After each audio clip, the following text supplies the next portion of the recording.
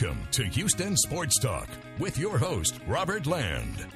Thanks for checking into the best Houston sports podcast. And back for his weekly visit, you know him, you love him, our NFL and fantasy football expert, Andy Rio, who's covered fantasy for nearly 20 years. Great to see you, Andy. And I'm sure you've heard that the Texans are going back to Davis Mills at quarterback. Does this make a difference in real football or fantasy football, or does it make a difference in life between these two guys? Great to be here, of course.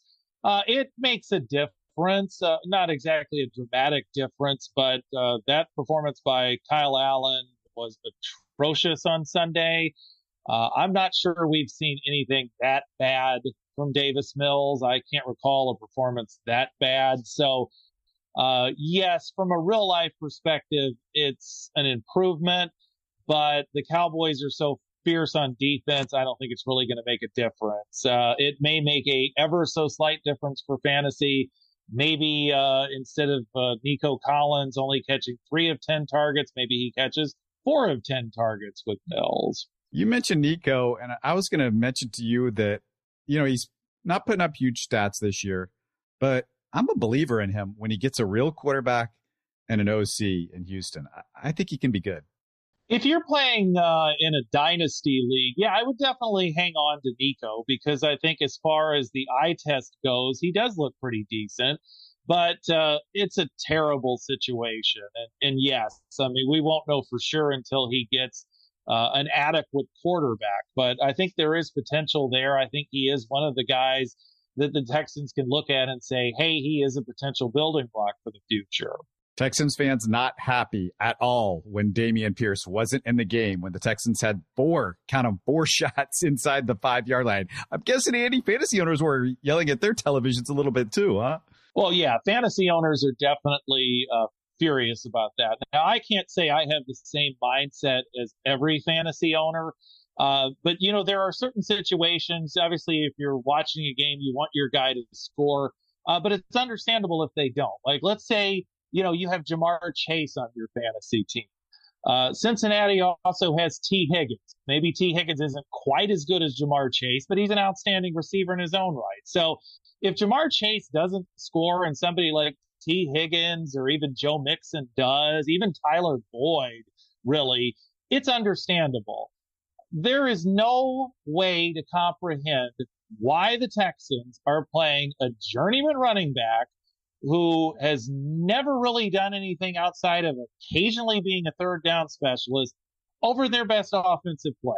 So that is infuriating from both a fantasy perspective and a real life perspective. And it really casts doubts for me on the viability of Dameon Pierce. He did have his best game in several weeks, obviously, against the Browns. But if they're that clueless as to not use their top player at the goal line in a game that at the time they were competitive in, yeah, I mean, it's going to be scary to use him. I mean, certainly the Cowboys are a good defense. They're going to be geared up to stop him. How are they going to have any kind of game flow against Kansas City? Tennessee obviously doesn't have a high scoring offense like the Cowboys or the Chiefs do, but they know how to shut down the run. Maybe if you get to week 17 and it's the Super Bowl and he's playing Jacksonville, that looks somewhat favorable. But yeah, it's going to be ugly until that point hits. Yeah. And all of the things that you just said just lead us right into, you know, people are wondering, there's serious conversations. Is Lovie Smith getting fired at the end of the season, which would mean the 4th coach in 4 years, 3 under Caserio? Can you think of a franchise, Andy, who's seen a turnover like this? Well, if you go back to the midpoint of the last decade in 2014, San Francisco, in my opinion, stupidly fired Jim Harbaugh as a result of a power struggle within that organization. And this was after Harbaugh had an 8-8 season, but the previous 3 seasons before that, they were in the NFC Championship game and also qualified for the Super Bowl in 2012, but they lost to Baltimore. So in 2015, Jim Tomsula was the coach, and that lasted 1 year. A more famous name, Chip Kelly, now at UCLA, was the coach in 2016, and that lasted 1 year. Then the 49ers bring in John Lynch. They hire him away from Fox. And he, of course, hires Kyle Shanahan as the coach. Now, there have been some ups and downs in San Francisco, of course. A lot of it, though, has been injuries. This is a team that made the Super Bowl in 2019. They were in the NFC Championship last year, and they're 8-4 this year. Obviously, the injury, we'll talk a little bit more about this in the matchups, the injury to Jimmy Garoppolo certainly hinders their chances at making another big playoff run this year. But the 49ers are without a doubt a respected organization.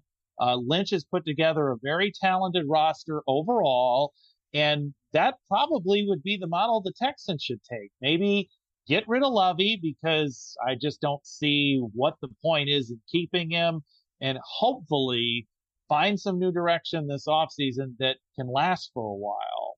Would be nice. That'd be for sure. The Cowboys and the Texans, it's a great rivalry. It's unfortunate that this game is so lopsided, or at least the prediction is. It's a 17-point spread last I checked.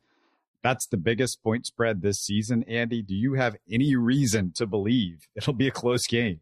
No, I don't. I think the Cowboys are going to roll. Obviously, in fantasy, Tony Pollard has been red hot of late. Automatic starter, of course. So is Zeke Elliott. They've proven when they have a high-scoring total that both backs can put up their numbers. Certainly, you got to like C.D. Lamb and the tight end Dalton Schultz and Dak Prescott in this one. Michael Gallup's also come on of late. The only thing that would concern me is if the Cowboys get out to such a big lead that they, put on the brakes. But I still think at this point, most every Cowboy that's viable should be in fantasy lineups. All right, just a quick reminder before we get on to some of the big stories around the NFL to subscribe, comment, and like us on YouTube. And by the way, if you want some more Texans, go listen to our live show yesterday. Me and Sean talked some Texans stuff, as well as the Justin Verlander loss to the Astros. But your best way to support the show is to make a comment or subscribe to us on YouTube, and make sure to catch our live Texans Cowboys postgame show. We'll be live after the game like we do every week. Me and my co-host, Sports Radio 610's Sean Bajani. And Andy, it was a shocking midweek story out of the AFC South. Big stuff for this division, the Texans division. The Titans fired GM John Robinson. What did you make of Robinson and his ouster?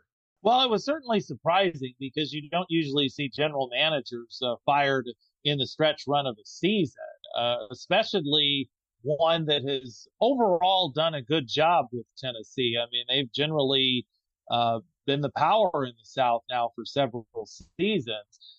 However, they've had a few misfires here and there, such as the trade for Julio Jones, and there's also selected a first-round pick who's no longer on the team. So I think the Titans, maybe their brass feels like, okay, well, certainly we've got enough to win the South again, but we may be slipping behind, obviously, the likes of Buffalo and Cincinnati and Kansas City, although, of course, they gave the Chiefs a heck of a game at Arrowhead early this season. So there's probably a lot more to this story that we don't know. Certainly, I think teams seeking a GM would be wise to seek out Robinson. But I mean, I think if I'm looking at it from the Titans' perspective, maybe they think that a downturn is coming and they want to try to soften the blow. Obviously, things will get a lot more troublesome over there when Derrick Henry finally hits the wall, which he hasn't shown any sign of doing yet, but inevitably that happens with running backs. As most people pointed out, probably no coincidence that he gets fired the week after they play AJ and the Eagles, and that was one of his worst deals for sure. Yeah, that's obviously a misfire because you want to keep him in the fold, but I think it was more than that. There were other things that he misfired on, and I think that added up with the front office. Yeah, it felt like the nail in the coffin, though, that they played the Eagles this week. And, fantasy owners, they should keep in mind, Andy, this is the last week for buys, right? Yes, it is the last week for buys, but it's also a crazy week for buys because we actually have 6 teams off this week, including the Texans, rivals from Indianapolis, Chicago, so no Justin Fields this week, Washington, New Orleans, Atlanta. The Falcons are on bye as well. And trying to think off the top of my head the other team that's actually off this week. Green Bay is also off this week. I was about to say, don't go to my help because I don't think I've written it down. But well, let's get to the marquee matchups. The Jets at the Bills. And Andy, this is a huge one if the Jets want to hang in the playoff race, right? Yes, it is, because right now they have the last spot in the AFC, but they're going to be playing a Buffalo team that's going to be gunning for revenge after New York surprised them earlier this year. I personally think that the Bills have gotten back on track since a little bit of a mid-season slump, although they did get some bad news with Von Miller being out for the season. But I like Buffalo at home in this one. I mean, they may not put up a 42-point total or something like that, given the strength of the Jets defense. And it's certainly a spot where maybe some of the fringe Buffalo players are a little bit more iffy, like Gabe Davis, but James Cook had a nice game running the ball last Thursday against New England, so he may encroach a little bit more on Devin Singletary's work. So it's a tough matchup. Again, given the bye situation, those guys could be plugged into lineups if needed. But I think your stalwarts for the Bills will be just fine, Josh Allen and Stephon Diggs. For New York, they continue to get outstanding production from Zonovan Knight, the rookie out of NC State. Bam, as he's called. Again, the Bills are not a great matchup, but volume may very well be on his side. Garrett Wilson continues to look great ever since Mike White took over at quarterback. I certainly wouldn't start Mike White, but I definitely would start Garrett Wilson, even though, again, the matchup is tough. He's proven he can pretty much get it done against anybody. Let's go to the NFC, and we'll go to the North Division. The Vikings at the frisky 5-7 Lions. Are the Lions actually favored in this game? In some lines, they are. That seems nuts, given that they're 5-7 and Minnesota is 10-2. But the Lions have really come on of late. I mean, their only loss recently was that narrow loss to Buffalo on Thanksgiving. And their offense just keeps firing all cylinders. The big story with the Lions right now is it seems like we're in the midst of a DeAndre Swift revival. He missed time with injuries. The Lions have been easing him back in. But he saw more playing time against Jacksonville than he had in a while, found the end zone even from the 1 yard line, which was a big deal because that's been Jamal Williams' territory all season. So, I mean, both of those guys are definitely worthy of starting against Minnesota. The over-under for this game is high. Jared Goff certainly could be in play as a starter this week with all the buys. And you got to have Amon-Ra St. Brown in your lineup for the Lions as well. For Minnesota, kind of an interesting angle is TJ Hawkinson returns to Detroit after the Lions dealt him to the Vikings earlier this season. You'd be starting Hawkinson regardless anyways, but he certainly got some extra motivation this week. The usual Vikings suspects, Dalvin Cook, Justin Jefferson, excellent starts this week. Probably a decent week to stream Kirk Cousins, and we might even see a little bit out of Adam Thielen as well, even though he has tapered off this season. The Eagles are at the Giants, and the Giants' playoffs are in serious jeopardy. They closed the season. Let me remind everybody, if you don't know their schedule, with the Commanders, Vikings, Colts, and Eagles twice. Let's talk about this Eagles-Giants game, Andy. Well, I think it's going to be a tough day for the Giants. They obviously have a limited passing game, even if Darius Slayton has been putting up some decent fantasy numbers of late. Their one hope, and it's pretty much, not to sound repetitive here, is to get Saquon Barkley really going on the ground. That's going to be easier said than done, although the Eagles have certainly been vulnerable on the ground in certain cases, such as they were against Washington earlier this year in their only loss. We're getting closer to a Dallas Goedert return for Philadelphia at tight end, but for this week, obviously Jalen Hurts is a great start. So is Miles Sanders. So is Devontae Smith. So is A.J. Brown, although it may be hard for Brown to equal his great numbers from last week, but he'll certainly give it a good shot. The Dolphins are at the Chargers, and the Chargers are very much a playoff bubble team. This would be a big win for them. Yes, it would be, and it should be an entertaining game. NBC flexed it into Sunday night. Neither team's defense is all that great, so yeah, it's got another high over-under total as well. We'll have to wait for Los Angeles to see if Mike Williams can return this week. If not, Josh Palmer is capable of putting up decent fantasy numbers in his absence. Of course, guys like Keenan Allen and Justin Herbert and Austin Eckler must starts as always. For Miami, of course, Tua and Tyreek Hill, Jalen Waddle must starts. This may be an opportunity for redemption for both Jeff Wilson Jr. and Raheem Mostert in the backfield because the Chargers have been very bad against the run. So, again, with all the bye weeks we've got, both those guys are worthy of giving them a second chance this week.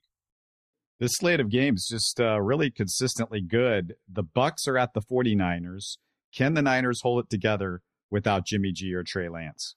Well, it's going to be an interesting challenge for San Francisco. I think they like Brock Purdy, but from a fantasy perspective, Purdy probably really only an option in super flex leagues. I think the biggest burden obviously is going to fall on Christian McCaffrey, and I certainly think that he'll continue to do well. I think probably out of all the San Francisco fantasy relevant players, Brandon Ayuk probably is going to have the biggest fall off because he's more of a downfield playmaker. And what we saw from Purdy, he's going to involve the short passing game a little bit more, which may benefit George Kittle, who, of course, given the state of the tight end position, you're going to be starting, even though he's had a lot of down weeks this year. They may also look to get Deebo Samuel more involved on the ground and in screen passes and stuff like that. So I wouldn't do a wholesale benching of your 49ers if you need them, but in cases where maybe you don't need them, then you could contemplate sitting them down. Tom Brady with another miracle comeback on Monday night against his nemesis, New Orleans. But overall, though, Tampa Bay still looks a little out of sorts, and this is a tough matchup against that strong San Francisco defense. Hard to really sit any of your Bucs because most of them are pretty relevant, like Chris Godwin, for example, and Rachaad White and Leonard Fournette. But it could be tough for them out there. So Purdy's quarterbacking the 49ers. The Rams picked up Baker Mayfield. What do you think about Baker Mayfield? Is his career just over that quickly? Has it just gone into the toilet that fast? Do you feel like he's setting himself up? Maybe this would be his best chance to be a career backup in the NFL. Could he revive? I mean, we've seen Geno Smith this year come out of nowhere to revive a career that looked dead in the water. I mean, what do you make of Baker Mayfield and where he is right now as a quarterback? Is there anything that you see in him that's been good at all in the last couple of years? Well, I mean, he obviously had the big year as a rookie in 2018, and I think it's safe to say he's hit rock bottom. Last year he played hurt in Cleveland. He did take them to the playoffs in 2020. But obviously things never came close to working out in Carolina. I mean, at this stage of the season with Matthew Stafford out, he's probably not a bad reclamation project, but, things are pretty limited right now with Los Angeles. There's no Cooper Kupp. The wide receivers are, Van Jefferson, who wouldn't be bad as a third receiver, but miscast as the number one guy. Ben Skoranek. I mean, they're kind of using, Tutu Atwell a little bit, who has played better of late, but largely regarded as a draft disappointment for LA. It just would be very hard for him to make a gigantic impression right now because he's not going to be playing with guys like Cooper Kupp or whatever. So it probably doesn't hurt to be under Sean McVay, but right now, I don't see any team that would have any interest in signing him as a starter next year. Yeah, I just was curious because the Texans are going to go into next year probably with the first round quarterback. Everybody assumes it's Bryce Young, but whoever they're likely to, draft a quarterback. You've got Davis Mills. I guess he's good enough to be a backup, but he's not impressive at all, even as somebody that, well, at least we got Davis Mills backing him up and he's okay.